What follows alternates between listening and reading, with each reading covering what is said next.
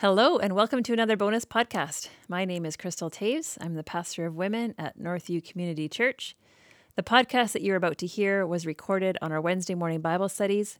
We did a series of remarkable lives, learning from Christians from history. We hope you will enjoy it. Hi, my name's Maureen Johnson. I usually attend Monday night, but Sarah mentioned the possibility of presenting Billy Graham. And I jumped at the chance because I thought, how cool will it be to study and present somebody that I actually had heard and seen in real life. And so I'm happy to do this. And I'm one of those Simeon Trust ladies, and I highly recommend taking the chance to take any of those courses if you're inclined. So I was, as I said, excited, and I really enjoyed looking at the life of Billy Graham. And I was mostly, I have to say, honestly, looking forward to revisiting some of the happy memories I had of that time in my life when I was young and heard him speak and heard the crusades on TV and went to a crusade and so on. But then, as I delved more deeply into the life and the times of Billy Graham, I found something far deeper than my happy memories. I was inspired and saddened, as well as convicted and challenged, not just by the life of this remarkable Christian, but also by how God worked through him and the people and circumstances in his life. So we'll be going through some biographical facts, but I want us to really look for all the amazing things that God did and used, and unexpected things that he did and used to make Billy Graham become a vessel for him, to allow Billy Graham to become faithful in gospel proclamation and to become the man who would be known as the one who preached the gospel to more people in the world than anybody else before or since. Now, because of the life and times in which Billy Graham lived, there is an overwhelming amount of evidence, information. It was the information age, the last part of his life. So my material's from a variety of sources, but it's largely from a collection of articles published in the Christianity Today magazine, published as a tribute to him following his death in February, this past February. Okay, so you can see from your handout, I took this lot of information and, being a Simeon Trust lady, divided it into not 3, but I think 4 sections with headings, and actually ended up using the same letter, which is not so much Simeon Trust, but just this thing that happens in my brain. Okay, so William Franklin Graham Jr. was born in 1918, a few months after the end of the First World War. And he grew up on a successful dairy farm near what was then the small town of Charlotte, North Carolina, where he, like many other dairy farm children, learned the value and the discipline of hard work. At the age of 12, he gave his first public speech at a school pageant, and he vowed never to speak in public again. In May of 1934, the Christian businessmen of Charlotte, North Carolina, got permission to hold an all-day prayer meeting on the Graham farm. And one thing those men prayed for on that day was that out of Charlotte, the Lord would raise up someone to preach the gospel to the ends of the earth. Later that same year, Billy, his friend Grady Wilson, and Grady's brother, T.W. Wilson, decided to go to some revivalist meetings that were causing controversy in their little town. So after sitting at the back of the auditorium for several nights, they decided to join the choir, not so they could sing, because the choir loft is behind the preacher. And they thought if they went to the choir loft, they could avoid what they considered to be the withering gaze of Mordecai Ham. But their plan didn't work because one of those nights, during the singing of the invitation hymn, all 3 of them went forward, repented, and gave their lives to Christ. And later, all 3 of those men went into ministry. And in time, all 3 of those men worked for the Billy Graham Evangelistic Association. Billy was the oldest of 4 children born to Frank and Maureen Graham, who were devout Presbyterians and who faithfully held family devotions from the time of their honeymoon and who faithfully attended church. Billy's sister, Jean, said at the funeral, I think it was then when she said, I don't remember anything that happened at church that we didn't go to. They also hosted a number of revivalist preachers who came through Charlotte. After his conversion, Billy accompanied one of these preachers to a local prison, and he was kind of talked to into unexpectedly telling his conversion story. And he was extremely nervous, and the prisoners were not subtle in showing how disinterested they were in what he had to say. And he said this just reinforced his conviction that he would never become a preacher. So those are sort of foundations of faith that we see here, and now we look on to the educational foundations.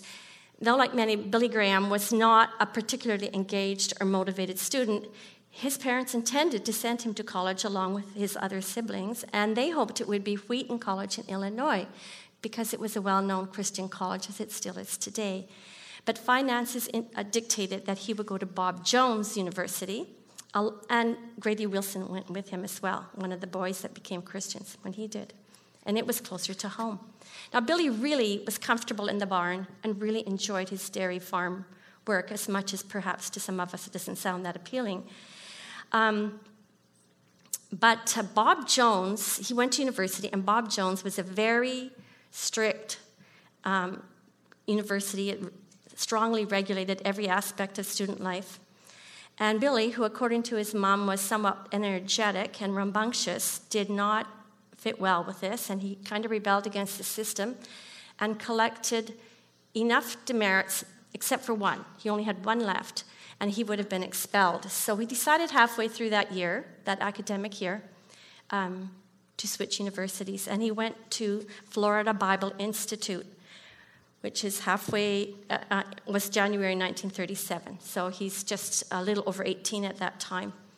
And he was more successful there, but still not much of a scholar, though he was popular. And some say he showed a grace and dignity in spite of this rambunctious part of him that was kind of beyond his years. Billy himself, his thoughts on Florida Bible Institute was that it was the most important period of his life in terms of his spiritual growth for 3 reasons. It was there that the significance of a daily quiet time was reinforced.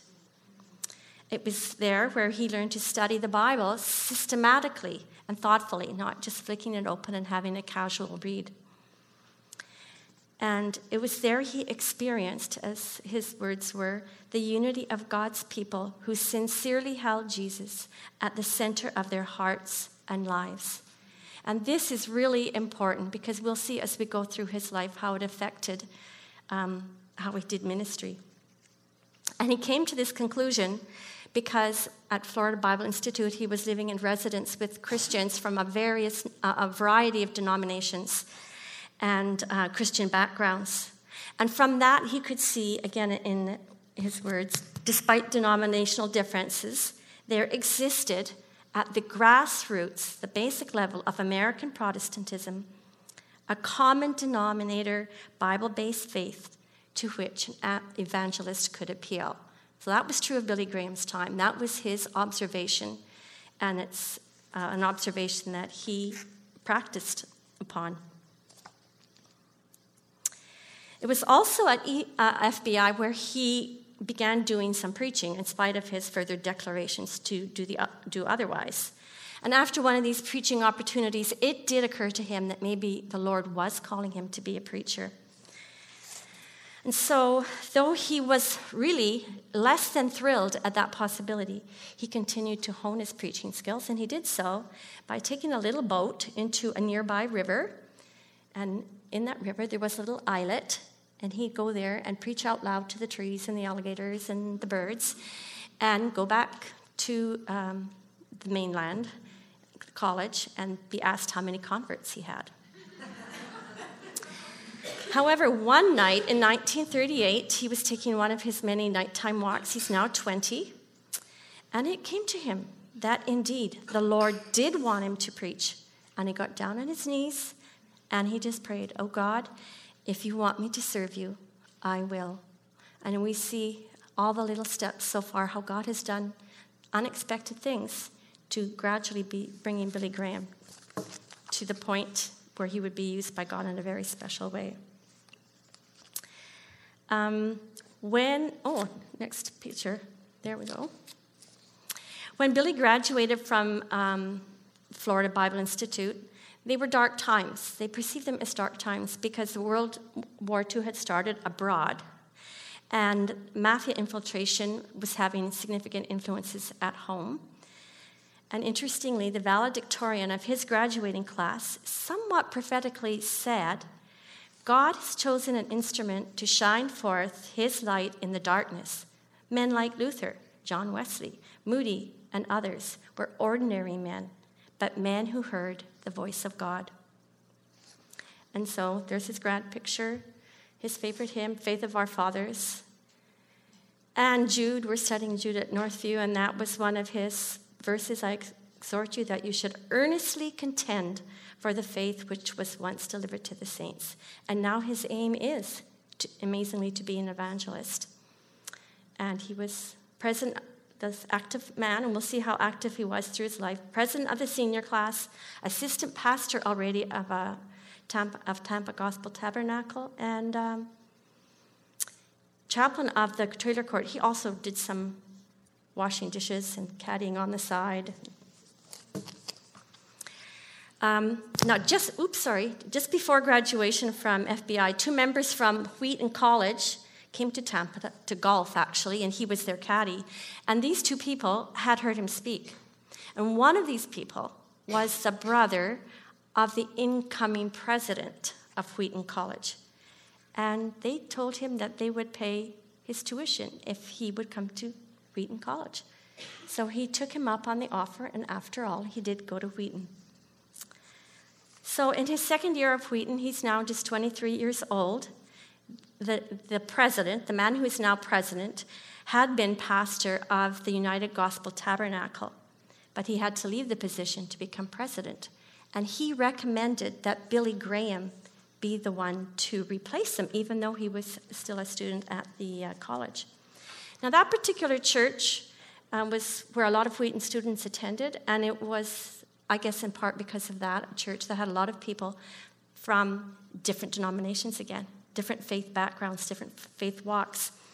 And he got to use the idea that he got at FBI about galvanizing Christians from all backgrounds to work towards the common goal. And in addition to this church work, he's still studying, and he's taking on other speaking engagements, and he graduated in 1943, as you see there, with a BA in anthropology. Who'd have guessed it? But it was for other reasons than his degree that Wheaton was to be the most important part of his education, because it was there that he met Ruth Bell. Ruth Bell had a strong sense of her own calling. She was the daughter of medical Presbyterian missionaries, and she'd spent her life in China where they were serving, and time in Korea as well. I think that might have been where her boarding school was. Ruth said that one of the first things she noticed about Billy is that he wanted to please God more than any man she'd ever met. She said that this desire set him apart more than anything else about him. In her heart, in her mind anyways, it set him apart more than anybody she'd met.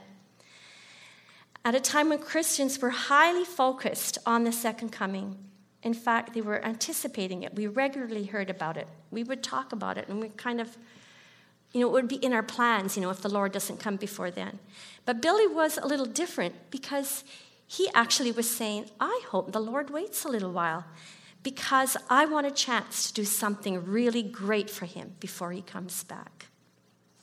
Another observation she made was at a prayer meeting, and she thought, there is a man who knows to whom he is speaking. And so we talk about remarkable Christians, and I think here we're seeing something remarkable, not just in the qualities that Billy Graham is exhibiting, but in the fact that Ruth Graham is noticing these qualities, and not just noticing them, but really valuing them And I think that's really remarkable. Billy and Ruth married in 1943 following graduation. But as committed as they each were to ministry, they weren't agreed on what that ministry would be. And as they worked it through, obviously they settled on the priority would be on his desire to preach the gospel. Now, some might feel that Ruth capitulated or was robbed of her own opportunity to serve the Lord. But Billy Graham said later in life that when it came to spiritual things, his wife had the greatest influence on his ministry.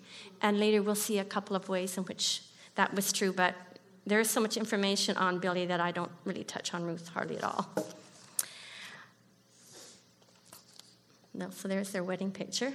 Later, when one of his associates, T.W. Wilson, Grady's brother, one of the three boys who became Christians together, said if there were no Ruth, there would be no Billy. So his choice of a wife was foundational to his success in his ministry.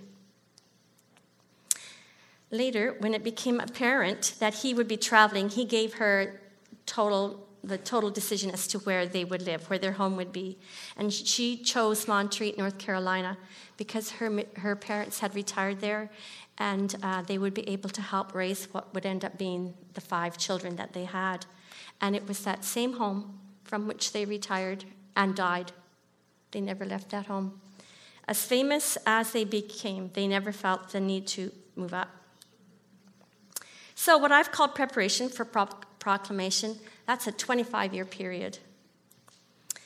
And now we're going to look at pathway to proclamation, and it's kind of a pathway that is made out of stepping stones, maybe even stepping stones climbing a bit of a hill to the peak that he wants to get to. So at this point in Billy Graham's life, Elizabeth Elliot said, just do the next thing. Well, his next things came very quickly, one on top of the other. So you really may want to watch your timeline here as we go through this. After graduation, he took a position at a Baptist church in Illinois, and it was soon discovered that his preaching style was better suited to stadiums, outdoor stadiums, rather than small, closed sanctuaries. In other words, he was pretty loud. And not that we're used to that. And so one person said, most pastors preach sermons that are uplifting and designed to enable Christians to grow deeper in their faith. But when Billy preached, it was as if he were preaching to a group of sinners that didn't know the way, that were looking for the way, and he was there to tell them the way. And also during this time, keeping in mind this guy's energy, maybe he was ADHD. Anyways, he put it to good use, and during this time, he hosted a religious program on Chicago's largest radio station. And there, he met and became friends with Canada's own George Beverly Shea. Anybody heard of George Beverly Shea? Yeah, he made How Great Thou Art popular in North America. It had already hit Europe, but that was one thing he was known for. And he met George Beverly Shea because all those shows had to have their soloist. Any rally, any meeting had to have a soloist. And that was George Beverly Shea's job. So as a result of exposure on this radio program, he was being asked to speak in a lot of places, which led to him leaving the church and speaking at a variety of evangelistic rallies. Now, a group of evangelistic rallies grew up in the States aimed at military men who were coming back from war or perhaps would be going to war. And they were kind of random rallies around the country, but one man kind of joined them together under an umbrella organization called Youth for Christ. Anybody heard of Youth for Christ? Yeah, it's still around. Some of us went to Youth for Christ. My daughter-in-law in Lebanon became a Christian through Youth for Christ, and it still is functioning in different ways now.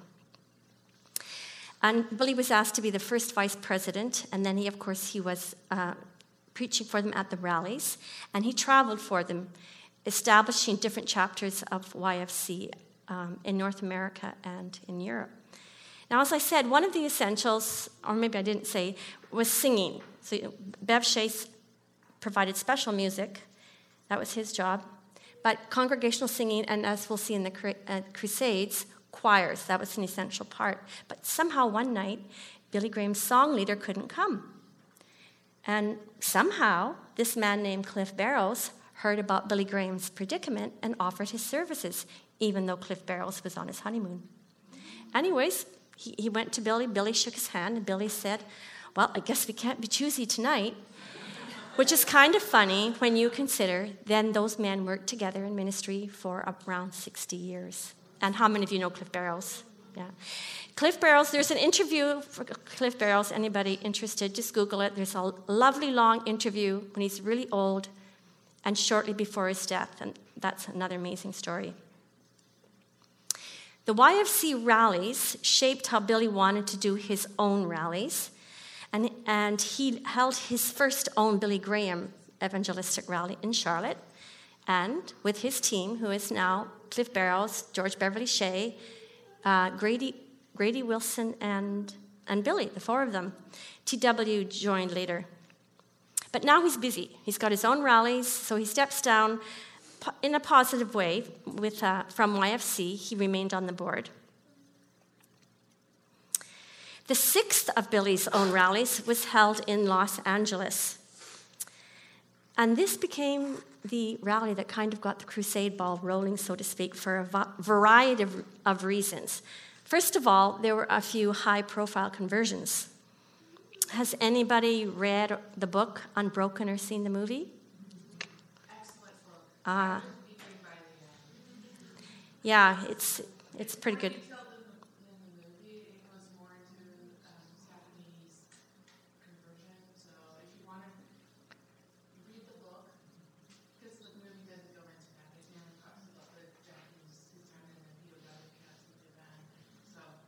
Yeah, and that's, no worries. And that's usually the way it is, right? You get a lot of inner details from the book. So he became a Christian through that L.A. Louis Zamperini. I don't know if you heard Melissa say. He was middle distance runner in the 36 Olympics. That's right. Because of the war, he couldn't run anymore, and he became, after the war, he became an alcoholic, and after the rally, he basically dumped all his alcohol down the toilet. But they're going to read the book. Yes. Okay. To get the bigger picture. Right. And then there was some other conversions, a well-known disc jockey, and some underworld, some mafia figures. And then, one of the biggest things, people who don't recognize the work of the Holy Spirit will attribute a lot of Billy Graham's success in coming to fame to the fact that, known only to God, reasons known only to God, the newspaper magnate William Randolph Hearst gave the order to his publishers and publications to give Billy Graham front page. And then this rally that was planned to be 3 weeks lasted 7 or 8 weeks. So after just 6 of his own personal kind of evangelistic rallies, culminating in this one, Billy Graham is 31 years old, and he is rocketed into national fame. So now it's apparent to his team that the opportunities to go into the world and preach the gospel to massive crowds in large venues of every sort, they realize they need to incorporate. And in 1950, the Billy Graham Evangelistic Association was born. And I think most of us, when we think of Billy Graham, we think of the Crusades, right? So there are some contextual factors that contributed to the success of Billy Graham's Crusades. There already existed in North America and Europe the idea of evangelistic rallies and these parachurch preaching opportunities, especially in the U.S. And this had developed in order to combat liberalism that had started to infiltrate seminaries and churches. By being independent of denominational leadership and restrictions and beliefs, the preachers could go directly to people with a clear, simple evangelical message, and they weren't restricted by what they had to say. And Billy Graham was able to build on this sort of existing structure and expectation and took great advantage of it, better advantage than anyone before or since. Another factor was that it was post-war, and war makes people realize the fragility of life and think more of their dependence on God. And a third factor was that in those days, church attendance was a very socially encouraged thing, and people generally believed the Bible and generally believed in God, which relates to what Billy saw as a grassroots base that he could build upon. Another factor that made his crusade successful is based on his experience with working with people, Christians from a variety of backgrounds. He was committed to working with the church, not just being parachurch preaching, but involving the church. And so, sort of a byproduct, though it wasn't his exact calling and goal, was to work with the church, to unify the church.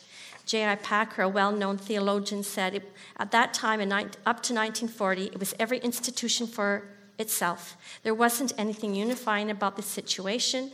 There were little outposts of resistance trying to keep their end up in the face of the approaching liberals. Increasingly, from 1950s onward, evangelicals came together behind Billy Graham and the things that he stood for and was committed to. And in that vein, he also held large congresses around the world focused on evangelism to train people to be evangelistic. 200 or 250 countries would be represented there. Okay, so how many of you have seen a crusade on TV? How many of you have been to a crusade? And how many of you have volunteered or participated in one? Any? Yeah, okay. Counselors? Or in the choir? Yeah. Well, when it comes to crusades, I could drown you in numbers. There's so many stats about them, so I'm just going to give kind of one general sentence about it. If I were to print out just a list of the names of the crusades, of the 417 crusades, held in 185 countries on 6 continents, that involved more than 250 million people attending, it would take 18 of these pages. And of course, when you add mass media exposure to that, the numbers increase exponentially. Now, as big and noticeable as the Crusades were, and this is what people see and what they envision, unless you were volunteering, you may not be aware of the amount of on-site preparation that went. And the first part of the preparation was evaluating an invitation. They didn't just go in. They looked for an invitation. And in evaluating the invitation, they would be looking at who sent that invitation, how broad was the base. And they actually turned down an invitation from New York City because it was a small group of evangelical preachers that extended the invitation. So about a year after that, another invitation came, and it represented 31 denominations. And Billy was still inclined to say no just because it was going to be such a big deal, New York City and all, and it was so different from anything he'd done. But Ruth said, go. So they went. So the first thing in prep was evaluating the invitation. The second thing was the actual preparation beforehand, and they were known for being organized. But the most detailed part of their prep, obviously logistics is a big deal, but it was prayer. Anybody who worked for the organization or volunteered would say prayer was absolutely central to the Crusades. And congregations, the inviting preachers, all the churches that were involved would have congregational prayer meetings and, of course, praying with the volunteers and so forth. In New York, they usually went in a few months, 3 to 5 months in advance. In New York City, they went a year in advance. And for Hungary, the preparations, and I'm not sure all what those entailed, were 5 years in advance because that was behind the Iron Curtain. And you can imagine how complicated that was. So they had their on-site preparation. Then they had a program called Operation Andrew. The disciple Andrew, if you remember, met Christ, and then he invited his brother Peter, so hence Operation Andrew. And the congregations were given a card and a very specific sort of plan and program to think of people, unbelieved people in your circles, to put on the card, to pray for, to invite, and to follow up with after the crusade. for the New York crusade, there was a little off-site preparation. Obviously, off-site, Billy Graham had to do his sermon preparation and his own prayer. But in addition, he would run up and down the mountains near where he lived to get his stamina up. And the stamina for the New York one, he thought he needed stamina for 3 weeks. The New York one was extended 3 times to 16 weeks. The New York one was the longest running one, 16 weeks. Korea was the most well-attended one at 1.1 million. And Moscow had the most people come forward at 155,000. And I said I wasn't going to drown you in statistics. Okay, obviously the essential thing was the gospel message. And Billy preached through several decades, and the social and political situations are changing. And he preached in many different kinds of countries, in many countries. So his topics and a lot of his content related to those things, but it always included a very clear gospel message, a message that required more than a simple prayer, a message that demanded repentance that showed itself in a change of life and a change of direction. So, we're going to be looking at a video of his preaching. A lot of people think Billy Graham crusades, but he preached the gospel by any means possible. Once mass media was there, he thought, the world's my oyster. I can share with everybody. So up here, we're not going through all this stuff. It's just to give you a picture of the range of his influence and involvement in other ways. Oh, and this is his preaching. So, first of all, you have to meet God with life. I do not believe that any man can solve the problems of life without Jesus Christ. Even so must the Son of Man be lifted up, that whosoever believeth in him should not perish, but have eternal life. Have you believed in this Son that was lifted up? Have you received him? Are you sure that your sins are forgiven? Religion without a personal encounter with Jesus Christ will not save the soul, and it will not bring the peace that your soul longs for. I want to say something I hope you'll never forget, he said. 이제 제자들에게 내가 하는 말을 영원히 잃어버리지 말아라. Love one another. 서로 사랑하라. Love one another. 서로 사랑하라. Love one another. 서로 사랑하라. And that is the message I want to leave as I go back to America. Love one another in Korea. Do you know Christ? あなたはキリストを知っていますか？ Are you prepared to meet God? あなたは神に会う備えができていますか？ How do you prepare? どうやって備えるのですか？ Listen. 聞いてください。 First, 第一に、 you repent of sin. あなたの罪を悔い改めるのです。 That means you change your whole way of thinking about God and about yourself and about life. If you call upon him, he will forgive. If you repent, he will forgive. If you turn to Christ and trust only in the cross and the blood of Christ, he will forgive. Let's can say it together. Let's try all together. For God so loved the world that he gave his only begotten Son, that whosoever believeth in him should not perish, but have everlasting life. Lord, I go to church. Señor, yo voy a la iglesia. Lord, I treat my neighbors right. Señor, yo trato a mi vecino bien. I'm not a real bad person. En realidad, yo no soy una mala persona. But God says we've all sinned. You come just as you are.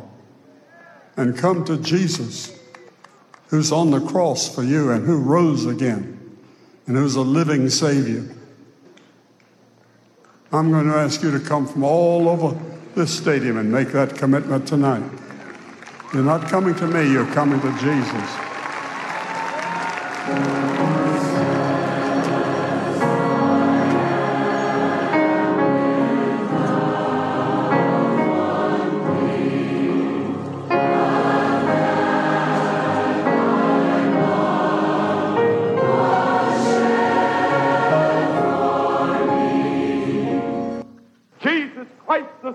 God has an answer to every burden that you carry. He can forgive every sin, break any coil and rope and chain of habit that may be binding you at this moment. and stop any lashing conscience that may be bothering you because of your sins. Yes, Jesus has the answer to life's problem.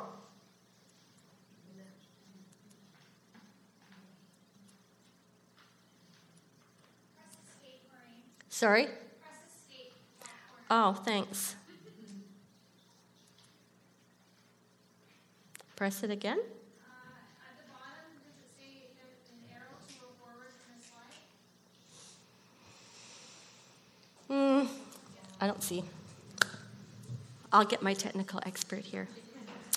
I was telling the ladies on Monday night, when I was a kid watching the Billy Graham Crusades, sometimes I'm not even sure I heard the sermons because I was just so excited to look forward to the invitation. And I'll do this better than I did Monday night. And see all those people coming. Now, half of them I know are counselors, but still, see all those people coming, thanks, Sarah, and know their lives were going to be changed. And to be at a crusade was like having a little taste of heaven. You knew a lot of people were believers, and to see a lot more becoming, it was amazing. And now we see some other Christianity Today magazine, Billy Graham started. 39 books. And so he used any means to pass the gospel along. Clearly, as we saw from his experience of Bob Jones University, he was a very high individual, a high-energy individual, and you can see that from what he was involved in. Ruth, who had quite a sense of humor, and I wish I had time to tell you some of the things she said, said having him take her on a crusade was like being the wife of a military commander taking his wife into battle. She said she just didn't have the energy to keep up.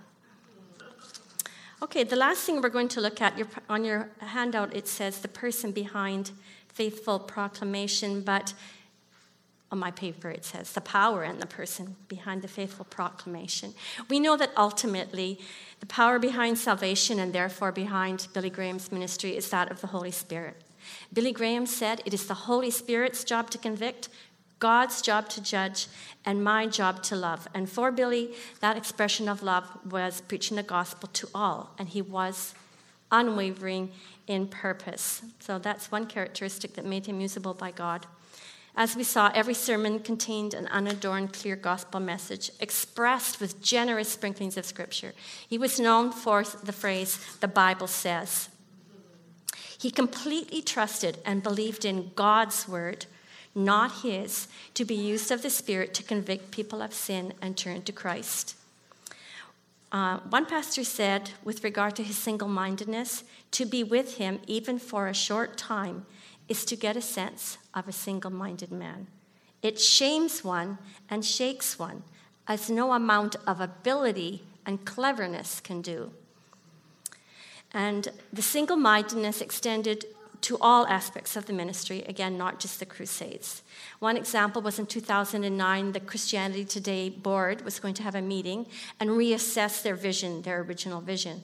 And as it happened, that particular day, Billy Graham was feeling well enough to come down the mountain and go to the meeting. And as he listened to the discussion, he spoke up and he again emphasized the centrality of Christ and his word. And he said to them, stay fixed on these, and Christianity Today will remain strong. Move away from these truths, he said, and I guess I'll just have to write a letter to the editor. And he remained unwavering in spite of temptations, believe it or not, to do otherwise.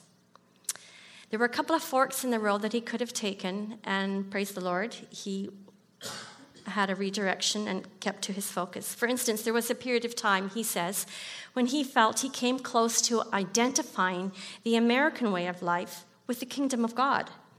But he came to see clearly that God called him to a higher kingdom than America. And another temptation came when he was encouraged to delve into politics. But Ruth, again, kept him on track with the words, I don't think the American people would vote for a divorced president. And if you leave the ministry for politics, you will certainly have a divorce on your hands. Later on, some other evangelical pastors and leaders were wanting to unite for political efforts, and he dissuaded them. He argued for the purity of the gospel and told them to stick to preaching the gospel if that was what they were called to do. He also remained unwavering in spite of the cost, and as you can well imagine, it was hard to leave home and be away for 3 to 6 months of a year. And he said he often drove down the driveway with tears. And of course, his children felt the effects of basically their father being absent so much. And that's another whole story for which we don't have time.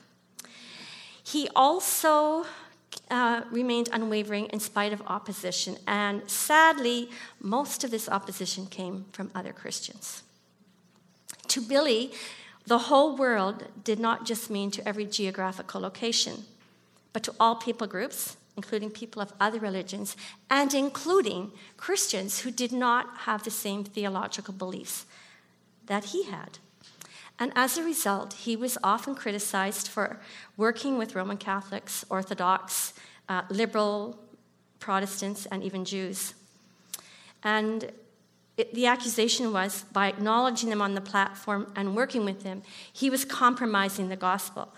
But his response was that if anyone compromised, it was not him, but those who disagreed with his theology and yet participated in those crusades. And he told his critics he would preach the gospel anywhere as long as there were no strings attached. And there were countless other unkind and inaccurate accusations hurled his way. C.S. Lewis said to him, "You have many critics, but I've never met one of your critics who knows you personally." And knowing Billy personally made the difference because of his incredible Christian character. Another minister said, "My first impression of the man was not of his good looks, but of his goodness. Not of his extraordinary range of commitments, but of his extraordinary committedness to his Lord and Savior." And his goodness was probably most noted by people in 2 areas, his integrity and his humility. In 1948, when it became apparent to the team what they were going to be doing for their lives, preaching the gospel in this situation, they discussed amongst themselves what were some of the factors that caused other preachers and evangelists to fall. And then they drew up a list of commitments they would make to each other as a team, as a ministry. Purity in personal conduct, integrity in finances, honesty in statistical reporting, and cooperation with local churches. And they stuck to that for 60 years, all those guys. And that is remarkable.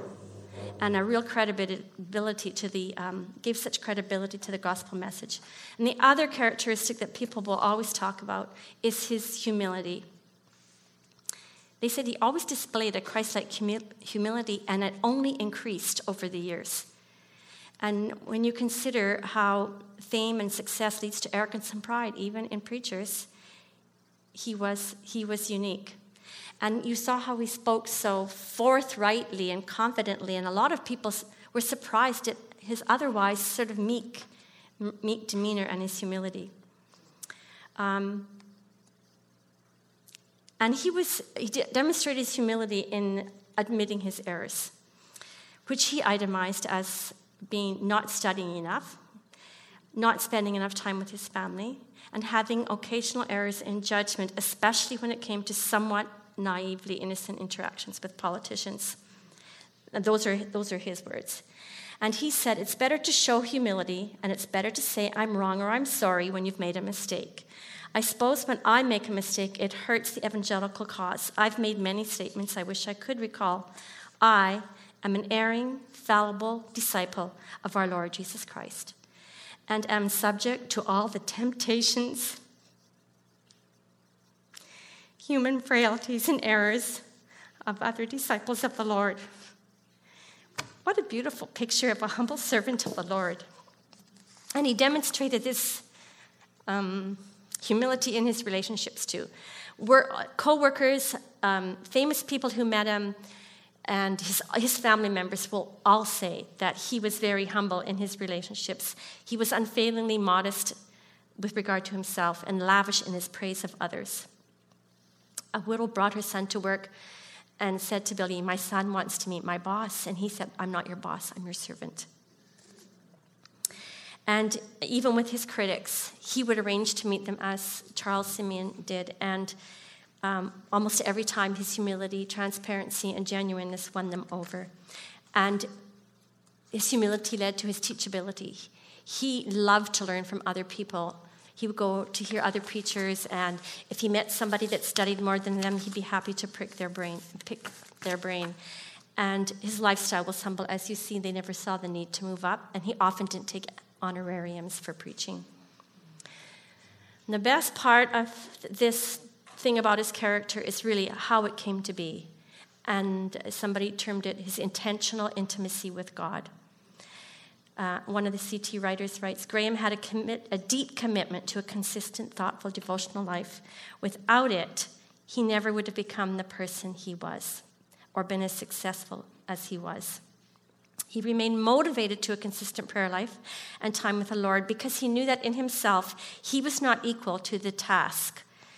He had been called to be gifted. He was gifted as an evangelist, and God had called him, but it wasn't enough. He believed John 15 when it says, I'm the vine, you are the branches. If you remain in me and I in you, you will bear much fruit. Apart from me, though, you can do nothing. And the second thing that compelled him to maintain this intimacy with God was a deep concern, and some say fear, of doing anything that would disgrace Christ's name. And he knew his team, too, had to remain immersed in the scriptures and prayer. God accomplished remarkable things through Billy Graham, but to me, the most remarkable thing about him was his devotion, and dependence on God, on his God. Sarah, I did this Monday night.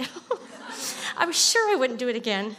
As I got to know Billy Graham better through this, I was challenged by his intentional intimacy with God, convicted by his passion for the lost, saddened by the lack of love among Christians, and inspired by the amazing work of our amazing God.